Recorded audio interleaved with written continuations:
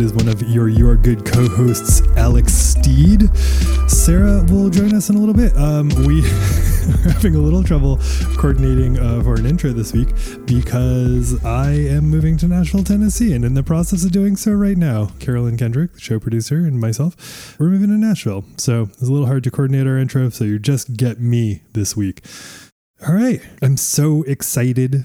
So excited. We are covering the Rocky Horror Picture Show. Finally. It's a long past time to cover the Rocky Horror Picture Show, which we're covering for our soft, spooky Halloween month. The Rocky Horror Picture Show, of course, is a 1975 musical comedy horror film produced by Lou Adler and Michael White and directed by Jim Sharman. The screenplay was, of course, written by Sharman and actor Richard O'Brien, who, as you know, is a member of the cast. This is just the best. We talk about it with our great friend Chelsea Weber-Smith of American Hysteria. We love this movie so much. And since You Are Good is a feelings podcast about movies, this is a perfect conversation for what we set out to do with this show. First, I just want to let you know a couple of things. One, You Are Good is made possible by you, your generous Patreon support. Patreon.com/youaregood. Thank you for doing this. We appreciate that you help make this whole thing possible. It's so much appreciated. You get bonus episodes over at Patreon. We just put one up about Halloween. We talk about calamities my dog Wheezy has gotten into lately. We talk about some of our favorite books. They're looser conversations, but they're a whole lot of fun. We usually talk about movies, talk about books, talk about whatever we're immersed in during the week. You Are Good is also made possible with generous support by Knack Factory. Knack Factory, Knack Factory, is a commercial and creative video content production company based in Portland, Maine, that does work throughout these here United States. If that's the kind of work you need done, get in touch with our wonderful underwriters at Knack Factory. We have playlists that we release with each of our episodes. They're songs inspired by the conversation, songs inspired by the movie itself. Check that out. It's in the show notes. And of course, speaking of music, the music of You Are Good Volume 1 is available on Bandcamp. That is linked in the show notes as well. All right, let's get to this. You know about Rocky Horror. You know about it. How's it going out there? Let us know. We're on Twitter, twitter.com/youaregoodpod, Instagram.com/youaregoodpod. All right, let's do the time warp again. Hey, Janet. Yes, Brad? I've got something to say. Uh-huh. Brad, please, let's get out of here. For God's sake, keep a grip on yourself, Janet. But it seems so unhealthy here. It's just a party. So, come up to the lab and see what's on the slab. I see you shiver with anticipation. Say, do one of you guys know how to Madison? It's just a jump to the left.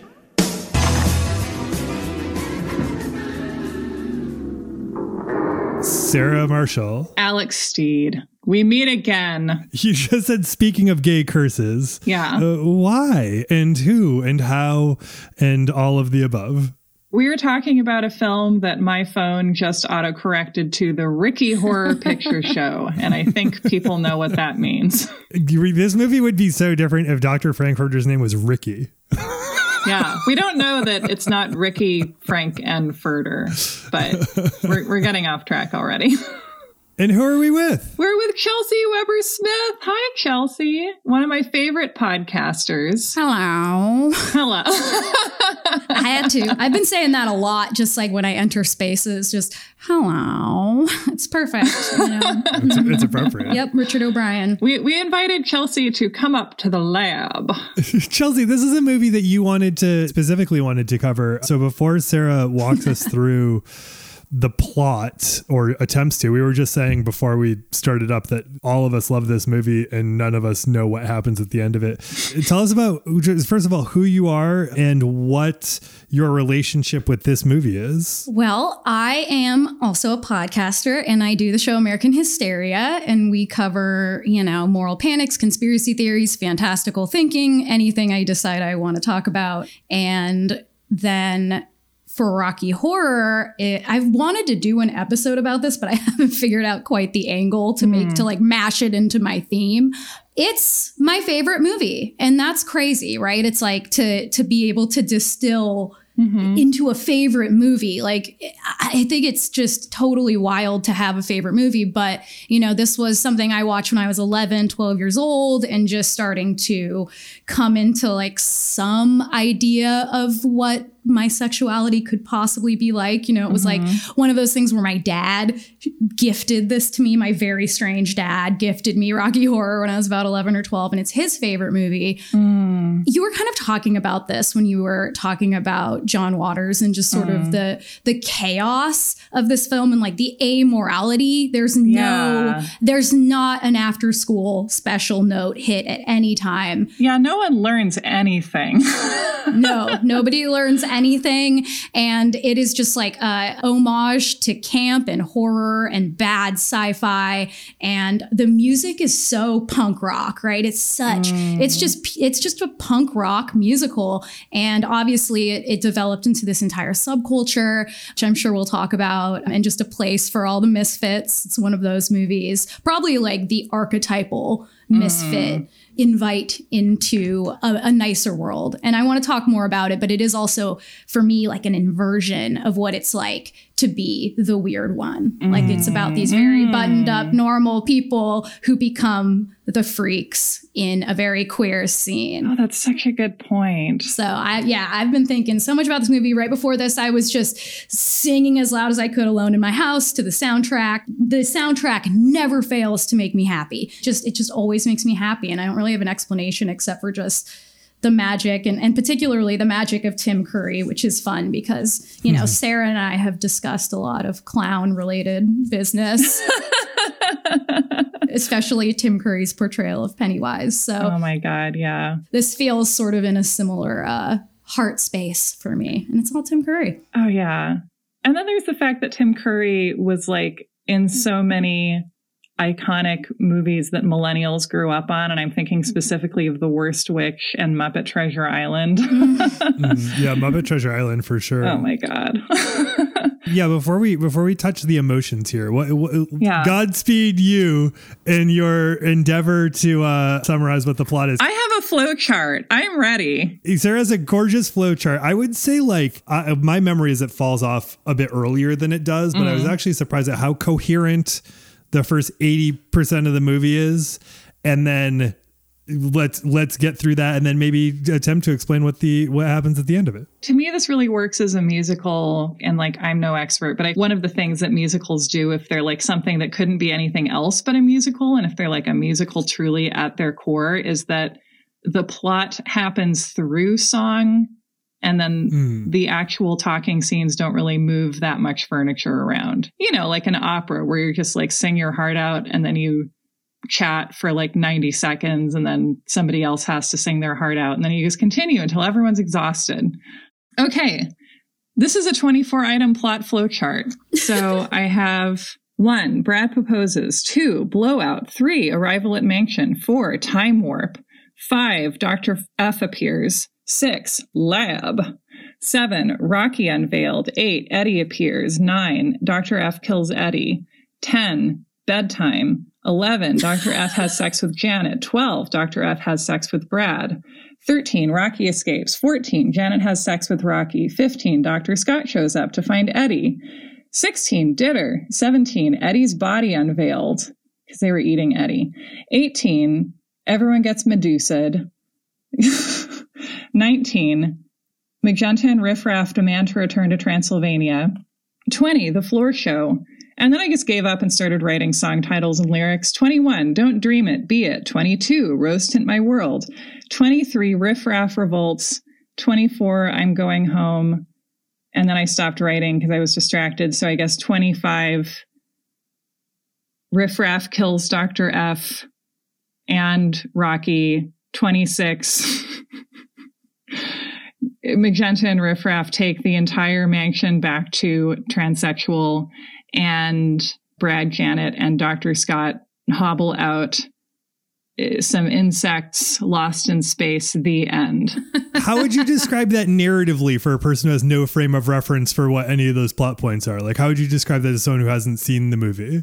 It hardly matters what it's about in a way, because I just feel like the experience of it is like stepping into surf, and then you get carried away by a wave of song, and then wave after wave takes you, and then you realize that you're like really far out from shore, and you're like, whatever. And then some dolphins carry you home and you forget how you got there. I think that's perfect. I think you're dead on about the plot not mattering. Like, I wouldn't be able to do a plot summary. And I think that's part of the beauty, is that it holds itself with no plot. That's pretty impressive to me, that you don't really pay attention. I forget that there's a murder. I forget there's cannibalism. There's a bunch of murders at the end. I know. And so but really watching it this time, I think part of what's so wonderful about this like plotlessness and amorality is you can project a lot onto it. I don't know if you guys have ever read Still Life with Woodpecker by Tom Robbins. I know that's like a deep cut, but is that the one with the camel pack? Yes. And that's I love that idea that you can take something and like divine the entire truth of the universe from any one thing if you choose to like flip it around and look at it in different ways. That's true for this movie. I read plenty of think pieces before this last week and stuff to get ready, and lots of things I didn't think of. But yeah, that not having this plot makes it so open to interpretation. I first saw this movie when I was 13. And at the time I was like, wow, this movie's 26 years old. And now I'm like, wow, this movie is older than that. And so am I. I mean, the stage show that it's based on is almost 50 years old, because I think that premiered in 1973. And I feel like there's still nothing like this. Like, it's influenced a lot, and we live in a world that was made different because of it. But like, I still can't think of anything I've seen that is like it. Even now, I feel like I'm breaking my brain trying to sort it into some kind of category of movie. And then we should bring up what is kind of the inevitable corollary, which is like, there's watching the movie in your home, and then there's the experience of going to some kind of a screening that maybe involves a live floor show of it, where people are calling out, all of the like riffs, the like MST3K treatment that this, I think, made this movie such a cultural touchstone. And this thing where like the practice of going out and heckling a movie that is being corny on purpose, and that you're heckling because it's asking to be heckled, and this decades old, very alive relationship between movie and the live experience that it creates. Like, I'm sure there's other things like that, but I guess to me, like, the Rocky Horror Picture Show was always more than a movie. Like, it's like the movie is the seed. What is your relationship been with the outside of the screen, Sarah? I have talked in the past about how I grew up with a very overprotective mom, but she's overprotective based on her read of what is dangerous and what is not. And she never felt the Rocky Horror Picture Show to be dangerous. And she also felt that it was appropriate for her 13-year-old daughter to go with her 13-year-old best friend and their stepmom to see it at the Clinton Street Theater in Portland at midnight when we were in the 8th grade. And like, there are many things that I spent my time on at that age that I really regret. And like, that's not one of them. That's one of the things that I was at an impressionable age, and that made the right impression. And I think, actually the live show is like a duplicate experience of the movie in a way, because it's the middle of the night. You go to this mysterious place full of weirdos. And if you're a young kid, especially, if you get to be Brad and Janet, and you're like, the world is bigger than my stupid school. And like, someday I'll be able to hang out with weirdos all the time. This is like one time where I'm a little surprised that we're talking about how plot doesn't matter, because I find plot to be extraordinarily important in this movie. It's like Willy Wonka, but Willy Wonka is like a queer anarchist. Even more of a queer anarchist than he is in Willy Wonka. Yeah. Exactly. He is a homicidal queer anarchist, but in a different way than the other Willy Wonka. Yeah. Willy Wonka is down with children dying because they're a little bit selfish, which I think makes Dr. Frankenfurter pretty sympathetic in comparison even. Absolutely. It's paying homage to a lot of B horror and sci-fi movies from the RKO era through the later 50s. But like our movie monster, as the movie monsters will throughout the 70s, kind of becomes a hero in itself. And like we have Frank-N-Furter, who's like kind of a hero, kind of not a hero. There's a lot of reasons why Frank-N-Furter being a hero is problematic. I'm sure we'll talk about those things. And then it does this thing that you're talking about where like when not just like the plot, but the artifact of the movie, and the plot I see is like essentially like straight people going to a queer haunted house and then being converted into the queerness, which is awesome. What a dream.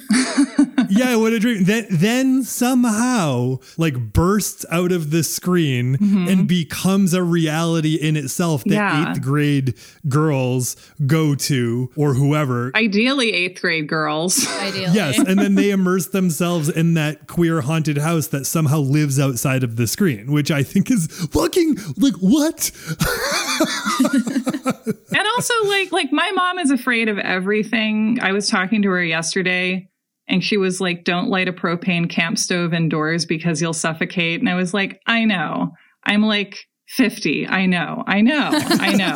But like, she wasn't afraid of that because she understood that there was nothing to be afraid of. Like the worst case scenario is that your kid is going to figure out who they are. That's so interesting because my dad is just Danger City, you know, just no rules. He allegedly, in the canon of my father, lost his virginity after seeing Rocky Horror for the first time.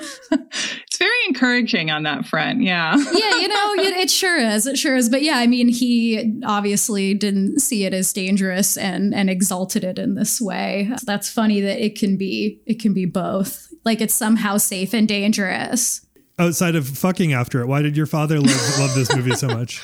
I just think on some level he got it. I mean, even though he's, you know, been married to 2 different women, he's very odd. He's so strange. I mean, this man, he's the one who was an apocalypse prepper when I was growing up, which is sort of the American hysteria, like the seed. Yeah. And so, you know, he definitely was always a misfit. And I think that movie just resonated with him. Like if he'd like sneak in, you know, and watch it play on the big drive-in theater, which sounds just, I know. Doesn't that just sound so nice? Sneaking into like a movie you're not supposed to see on a giant screen in the warm summer air. I know, it sounds so nice. This movie is just, it's something that people share together, probably unlike any other movie. It's almost a rite of passage, right? It's almost like legend tripping when you go to this place to, like you said, to live this queer haunted house while you're watching.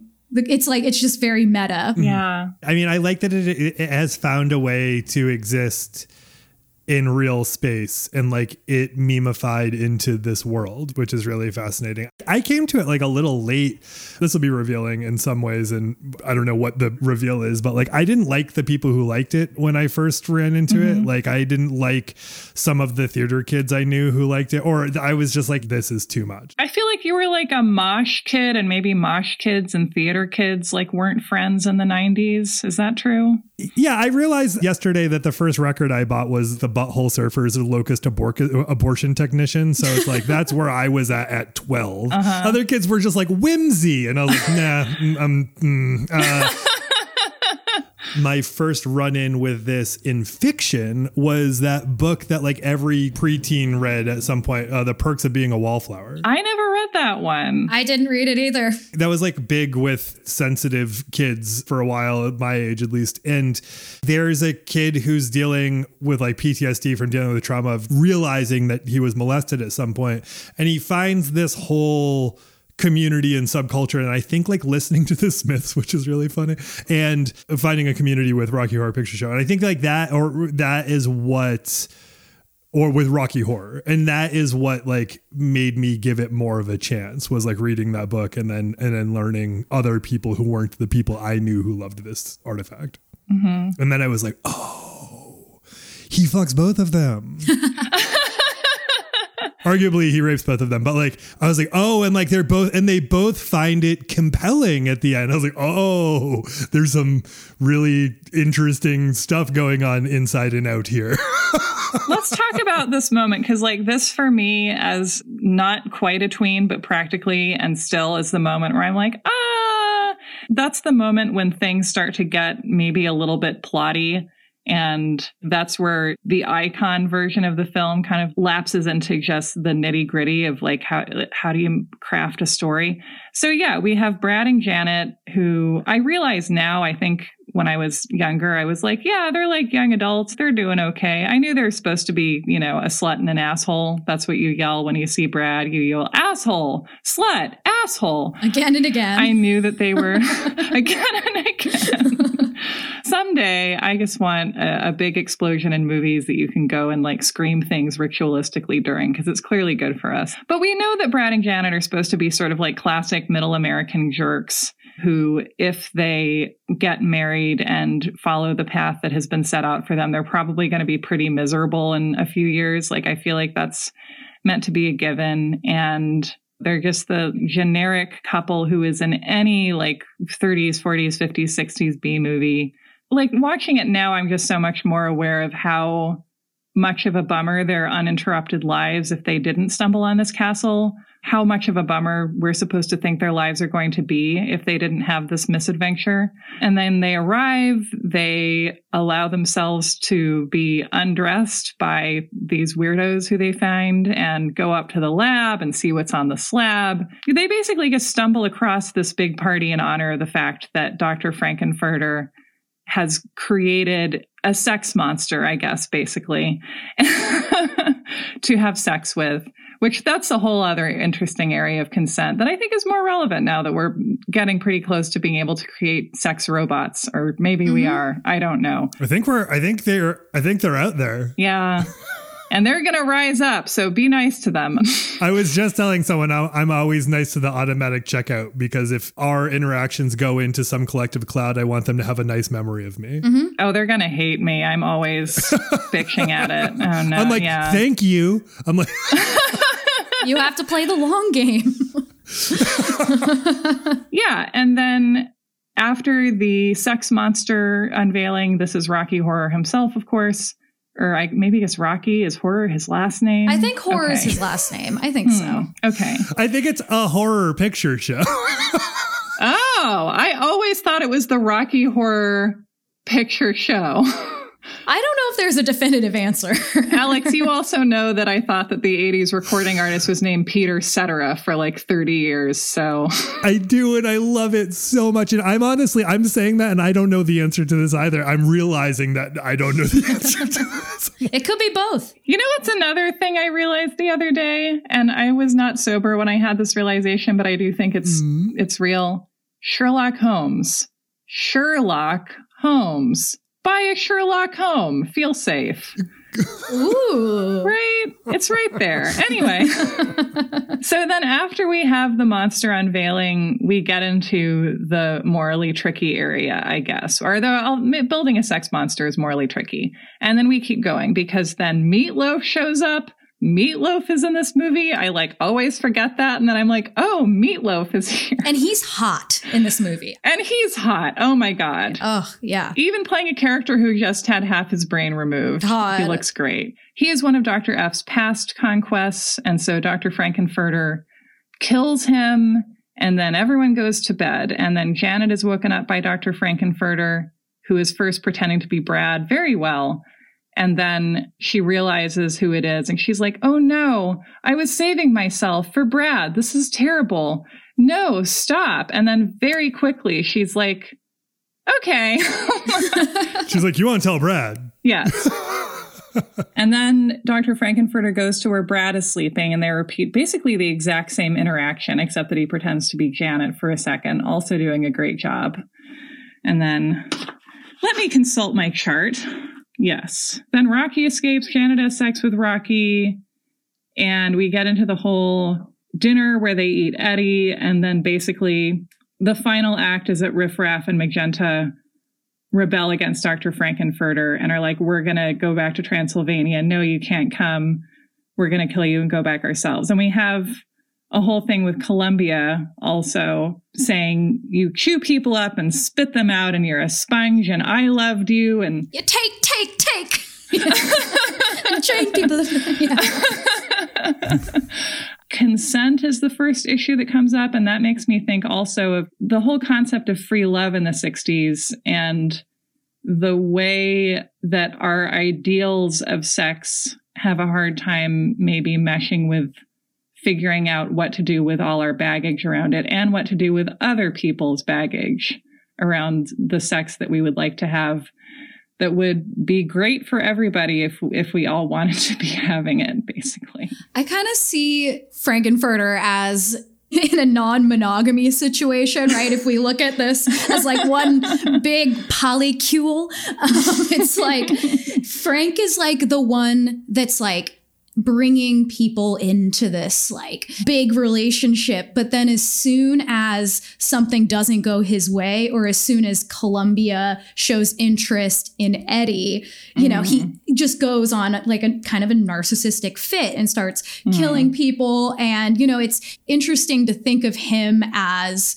the villain and all of his creations as eventually come together and stand up to this person. And when they do, he turns them all to stone, right? It's like the scene where Columbia starts and she says, you drain people of their love and emotion, and she gets turned to stone. And then they all sing the song together, you're a hot dog, but you better not try to hurt her. So there's this weird like usurping that happens of this almost like cult leader in this really strange relationship where it's a house of non-monogamy. And I think all of the problems of non-monogamy, if any, I don't know about your history, but there are many and it can be very complicated. And well, none of these people are communicating. My problem is that I'm at heart a very monogamous person. And if I try to do anything with non-monogamy, I would turn into Lorraine Bracco from Goodfellas, I think, and be like, there is a whore in your building. I know we agreed to this and we had lots of talks about it, but yeah. Well, like, yeah, I mean, a tenet of not a tenet, but like a best practice is oodles of clear and vulnerable communication. And that is most certainly not going on at Frank's house. Do you think lawyers are good at it? Like good lawyers? Because they're like, before we do anything, let's talk about the implications. Here are the terms. Do you think lawyers normally do that? I think that they're trained to do that at work. And if they could bring that to their romantic lives, it might be nice for some of them. But I don't know. How much energy do you have for that if you've been doing it all day? I don't know. Yeah. Yeah, so I think like a literal read on the scene where there's the coercive sex, it's coercive sex and it's not good and there's not consent and it's bad, right? I also think it's like a 60s fantasy of coercive sex. It's like the viewpoint I think specifically a lot of guys had in this era of like, no doesn't mean yes necessarily, but no means convince me. And as soon as you like put your finger in, I'll realize that you're great at it and I'll be excited to proceed. And it's like, no. In a non-sexually liberated culture, I think the idea is like the consent is there, but there's all these layers on top that we have to break away to get to the yes, which is problematic, but it is like a different, and this isn't a defense. It's just an acknowledgement of 1975. I didn't notice this my whole life until this last rewatch, which was one of the fantastic things, is that they're listening to Nixon's resignation speech in the car. Yeah. Isn't that amazing? Yeah, it just puts it firmly in its moment. And it's already in this growing fervor. Anita Bryant is like starting to, get her vampire fangs out and go across the country. I know this is a tangent, but like, I didn't know until I listened to your podcast about it. And this is such a revelation to me that Anita Bryant had this whole theory about how gay people are vampires. Like, can you talk about that for a second? Yeah. I do feel like this relates. Yeah. The Transylvania thing. It's true. But yeah, she talks about sort of like how they eat life, because sperm is life. Yeah, you're drinking life itself. And it's people also eat eggs, it's whatever. We don't need to try to make sense of Anita Bryant. Yeah, I know. So wait a second. I want to go back. So the first part of what I was saying is, again, if you read this literally, the consent story is a bad consent story. But if you read this again as like, this is their two first experiences with queer sex. They're having these moments where the conflict is not with Frank-N-Furter, the conflict is with themselves, right? It's like, is this a thing that I ultimately want to do or don't want to do? The moment where they have sex with they both have sex with Frank-N-Furter, although I don't know if Brad actually has sex with Frank-N-Furter, they start before Rocky gets out. No, he does. Well, Brad's smoking, so like that implies that it's happened. Oh yeah, great. Yeah. He gets a blowjob, right? Oh, great. I think it's a blowjob. Yeah. Good for Brad. I love when people are like, there wasn't a message, but of course there was. Like you put your experience into art, and like this is like when they like truly enter. They're not just like looking at queer wonderland, like they're in it after this point. Right. They have swallowed the life. I mean, the fact that the Nixon resignation speech is playing at this moment feels like, you know, we're looking at historical eras and they feel like such a holdover from the early 60s, just in the way they dress and Brad's desire to do the Madison, which we just talked about in Hairspray. I just heard that the other day. I was so excited that I understood that reference finally, and Yeah, like why the time warp is like the Madison a little bit. Yeah. And this idea too, that like if Brad and Janet are to continue their lives uninterrupted, like Janet may never have an orgasm for her entire life. She would never. Yeah. Is this in Denton, Texas? I feel like it's supposed to be Ohio because Janet is reading a paper that is called The Plain Dealer. Smart. Which is a Cleveland paper. Got it. We talked about this a little bit before, but Brad and Janet, as these normal kids from Ohio who are ready to start their boring life, come into this space and they are the freaks, right? Among all of these people that are designed to look as freaky as possible. And everybody stops when they walk in and it's like a record scratch of like, who is that? You know? And it almost felt like what it's like to be the only queer person at a baby shower.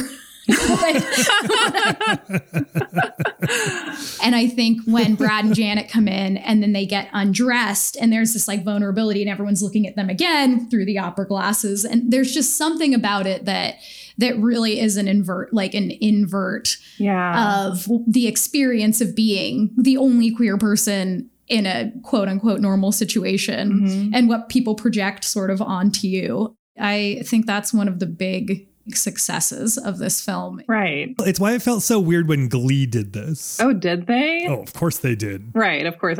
Yeah. It was fun.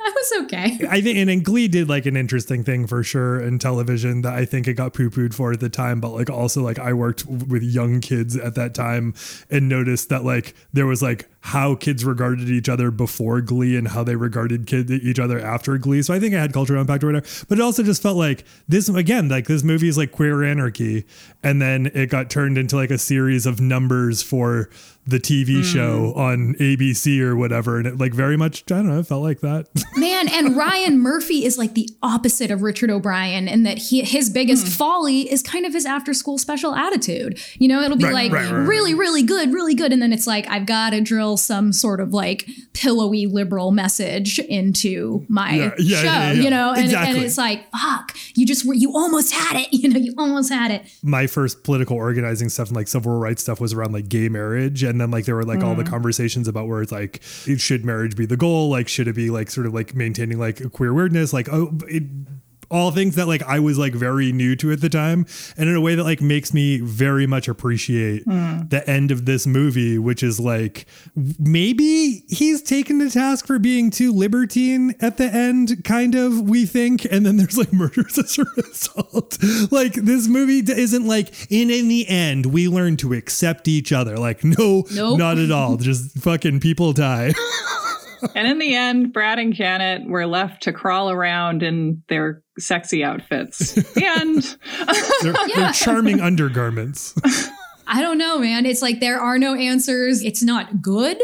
Nobody wins. Like, it's not necessarily good that they went to this house and were liberated. It's not bad. It's just like the amorality of this film is something that I find so interesting. It just doesn't teach you anything. I just meant, and maybe in that way, it teaches you everything. Right. Well, and the one success is going to be, we know Janet's going to come. Hell yeah. Hell yeah.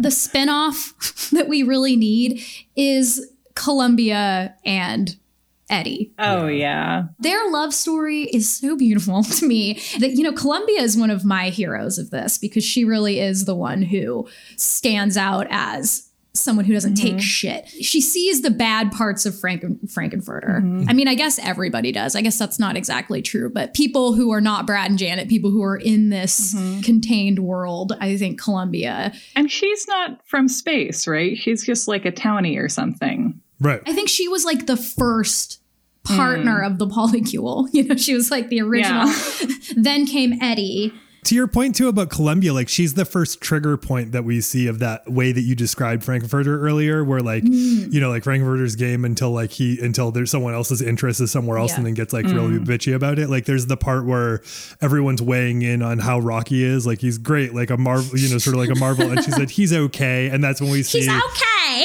Yeah. Okay. Yeah.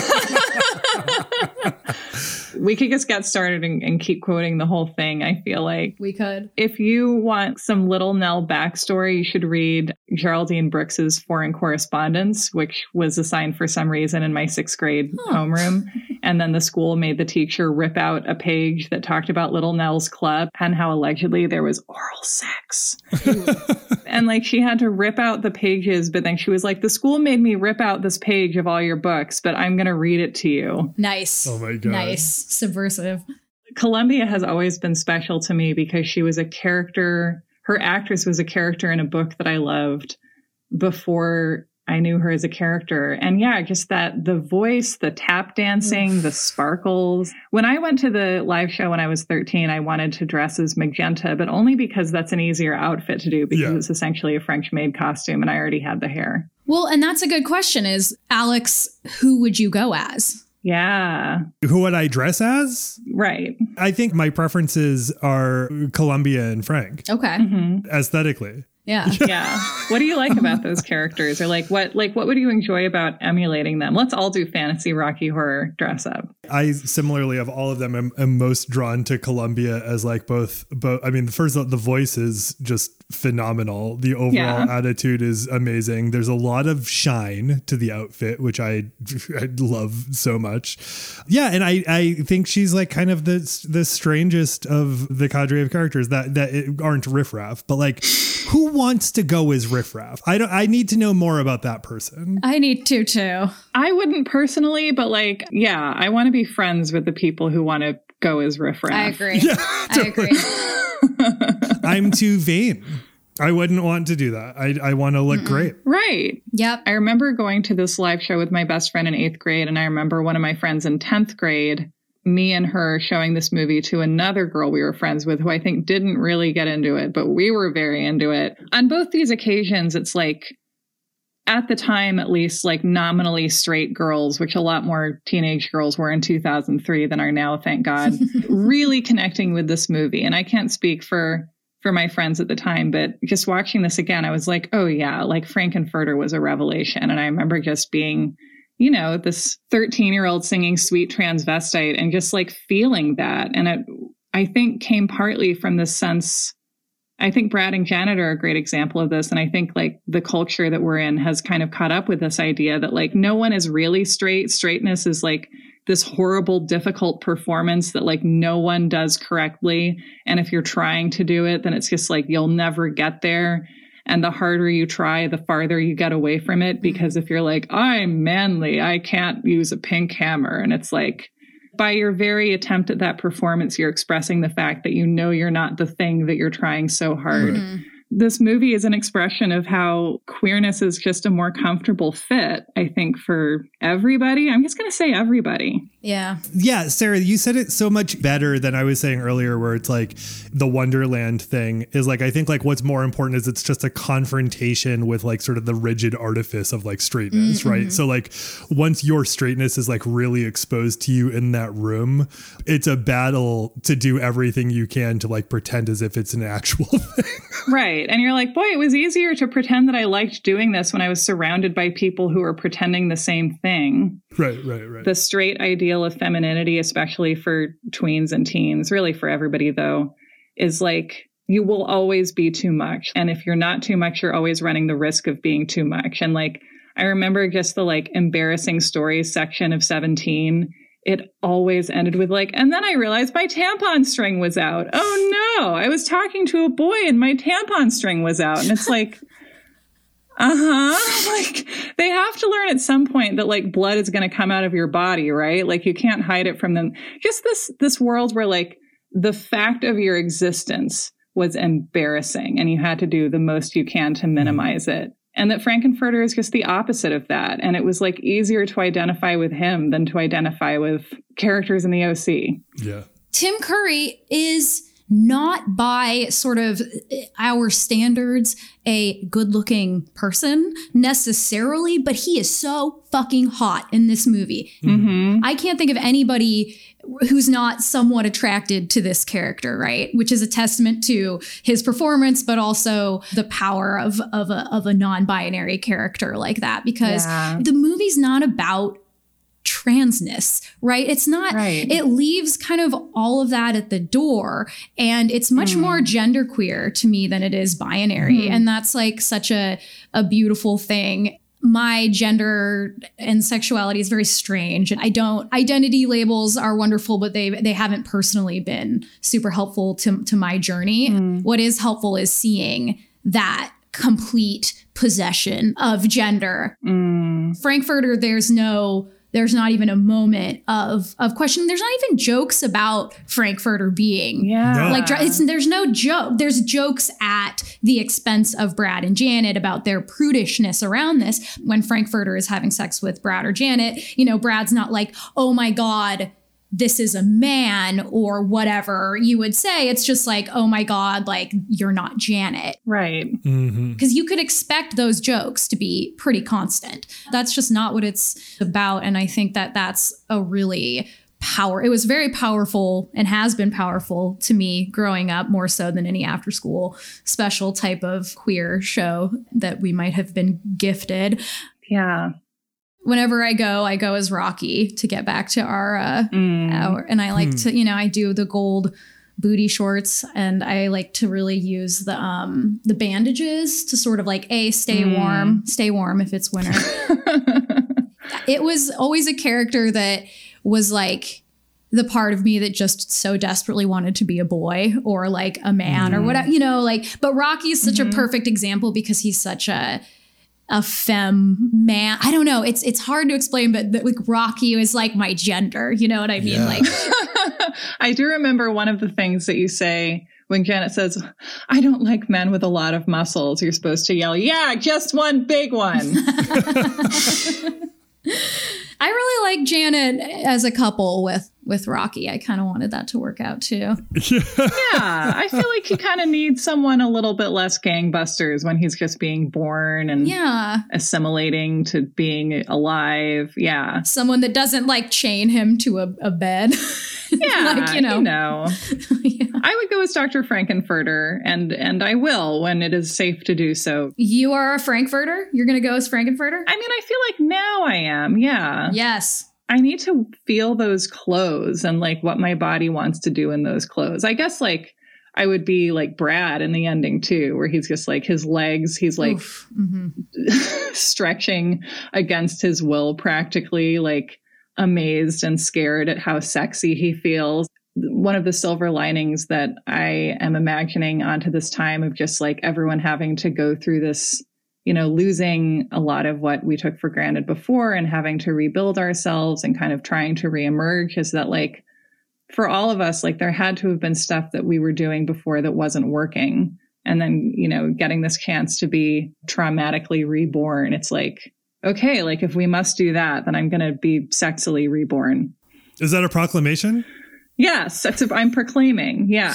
Something you said, Sarah, about how you like wanted to feel those clothes, like feel who you would be in those clothes. Recently, like about 5 years ago, I got really into drag and burlesque. I'm not like a very sexy person. I'm kind of like I'm just not an outwardly, I don't exude it. I feel like you're like Bruce Springsteen in the I'm on Fire video. Shit. I'll fucking take that. Thank you. But I don't have those feelings. That's not the way that I associate with myself. But doing drag and burlesque is the time that did change. Not forever, but in those moments as those characters, which is what drag is, of course. I don't know. It's amazing how clothing can change like everything about your relationship to yourself in a moment. Oh yeah. How weird is that? It's huge.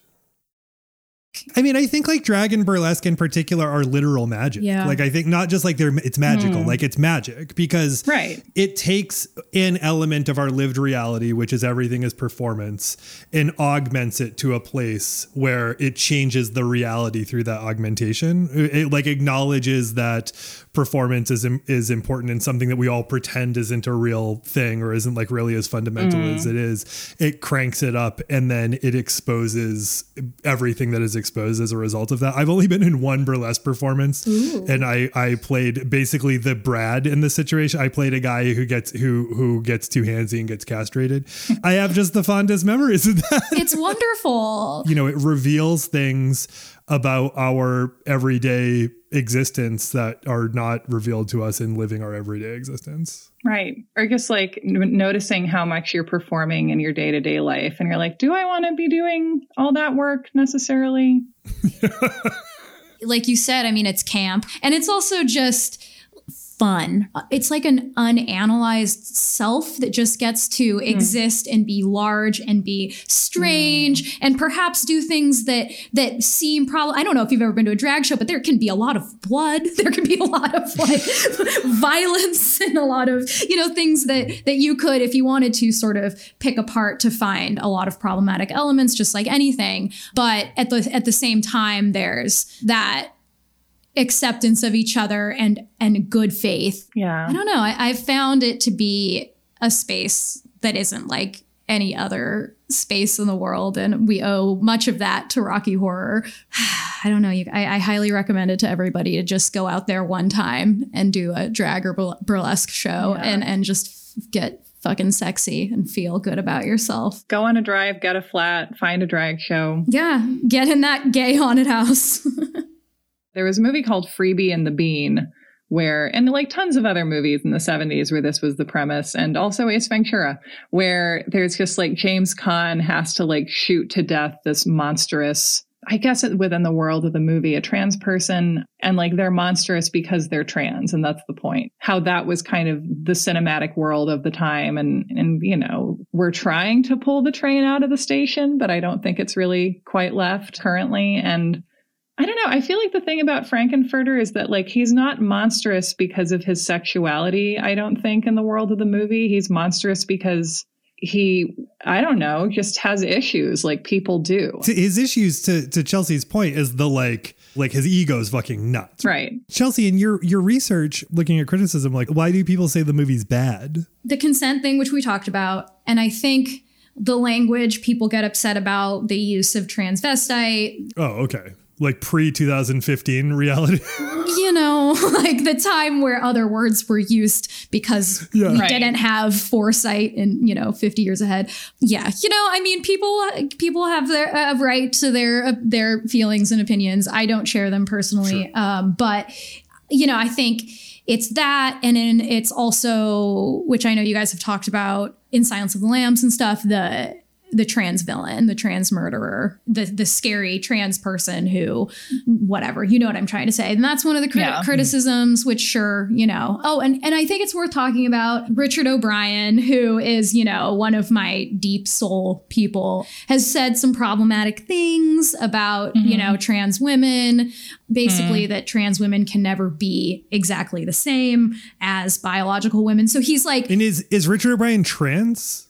I think right now and I'm sorry if I've misgendered, I'm not quite sure. I think that it's not a super big deal to Richard O'Brien what pronouns are used, but they are non-binary. I think agender might be what they use, and they've always been that way. I mean, they've always been extremely genderqueer in a way that pretty much nobody was. So, you know, there's controversy sort of around some of the things that he said a couple times in interviews when kind of pressed to answer that question. It is what it is, and I tend to try, and I know you guys do too, to take things in their context at the time that they were made and what they meant in the time that they were made, which of course, 1975, it's just, I don't know. It's a banner year. What else is there? It's like the world of Freebie and the Bean, and like, let's just shoot this person to death and make fun of them. I love, and I know that this movie isn't meant to be, this isn't like a horror movie, but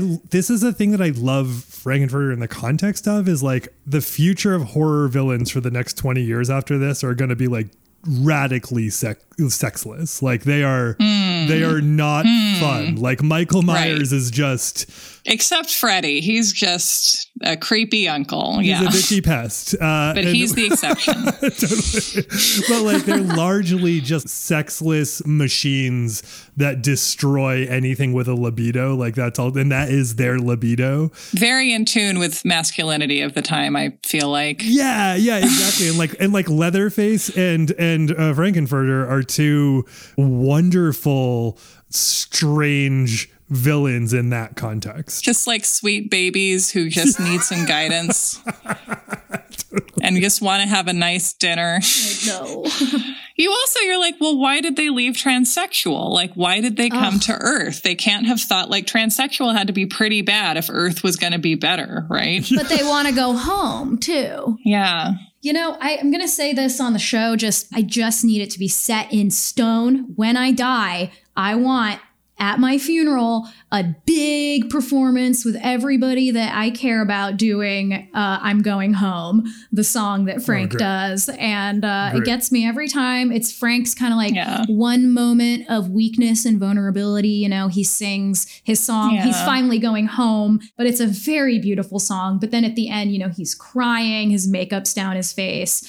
And then he turns to this giant audience clapping for him. And then he kind of blinks and like they're gone. Yeah. And it's this like really strangely powerful and sad moment. The one moment of his vulnerability where you get any kind of commentary into like his gender and his journey of like once he did emulate Fay Wray and once he did that, he came into this power that he has for better and worse. And yeah, it's just that moment where like, kind of this narcissistic character realizes that time's up.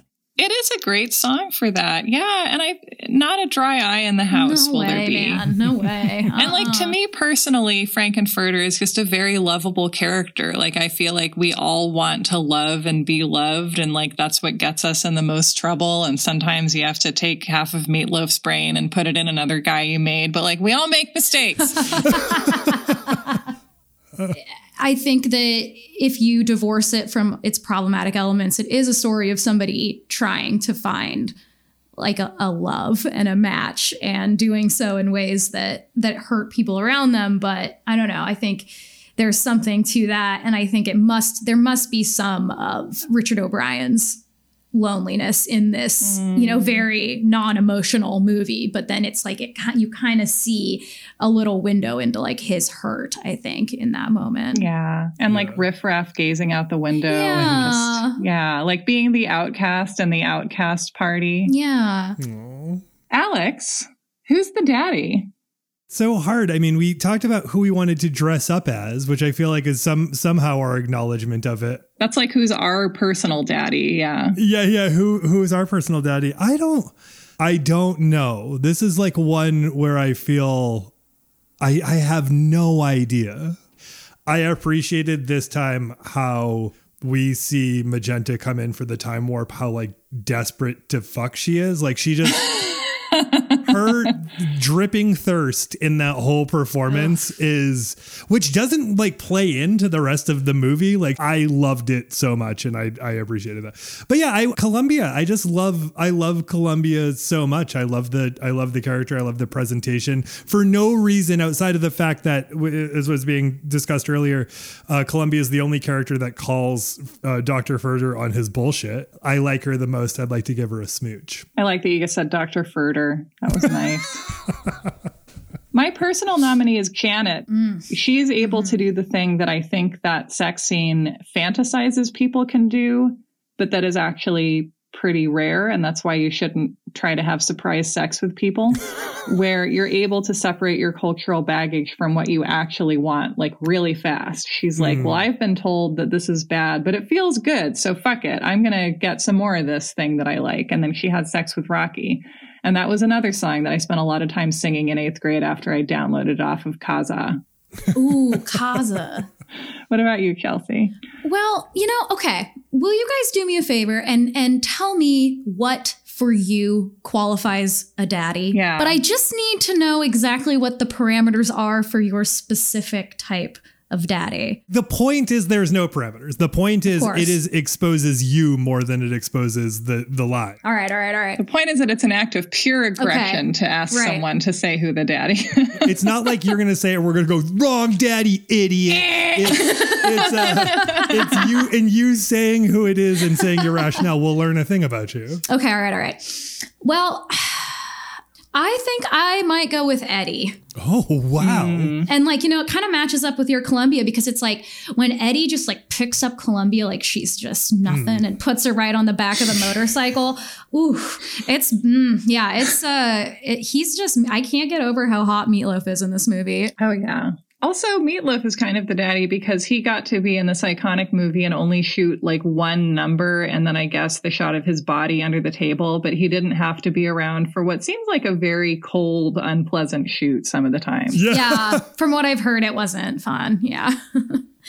I will really quickly mention that I think, I had this like very emotional experience during the pandemic because I think it was the night before the election. There was a benefit table read that Rocky Horror, the original cast, did, and some other people like Seth Green played Riff Raff. But it was the first time and like only time, because Tim Curry does not like Rocky Horror. He doesn't like, he's not happy with Rocky Horror, which is such a bummer. But he came in and he was Frankfurter for like the only time he's ever done it. And he was, as you guys know, he had a stroke and he has a very hard time communicating. So he was given his all, but it would be like everybody was really trying to sort of help Tim Curry with his lines. But at the same time, Tim Curry was sort of like annoyed by this, and it was sort of perfect. So a lot of times like his line would be late, but it'd be searing. You know what I mean? It would just be like, it wouldn't be on time because, he was having trouble with timing. But his wife was also there helping him. And you could just see him kind of like giving her looks like, stop it. And, but yeah, he just still has like this very amazing quality about him where he just like possesses everything around him. And it was he did it for the election, and he did it because they were raising money. And it was just like a really kind of beautiful moment in all of this horror. Yeah. Take a break from the horror and enjoy Rocky Horror. Yeah. So I'm like so glad that I saw that, because it'll never happen again. Oh man, that's so beautiful. I was just gonna have Chelsea remind us how to find Chelsea. Oh yes, you can find me on Twitter at AmerHysteria, and then on Instagram at American Hysteria Podcast.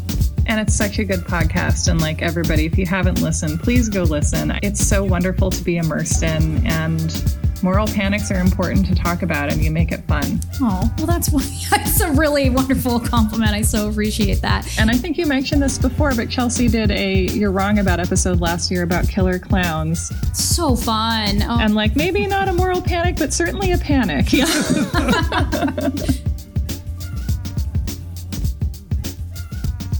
All right, everybody, that is this week's episode of You Are Good. Thank you so much to Chelsea Weber-Smith for hanging with us. Thank you. Check out Chelsea's fabulous podcast, American Hysteria. Of course, we are huge fans. Thanks so much to Carolyn Kendrick, the producer of our show. You can find Carolyn's newest album, The Music of You Are Good, Volume 1, on Bandcamp. You can check out Carolyn at carolynkendrick.com. Remember, you can support us and get bonus episodes at patreon.com/youaregood. Thank you to Fresh Lesh, fabulous DJ, who is responsible for transitional beats. We appreciate you, Lesh. I think that's all we got for you for now. Thanks for doing this with us. We appreciate you. I hope you're having a tremendous autumn. All right. So long, all.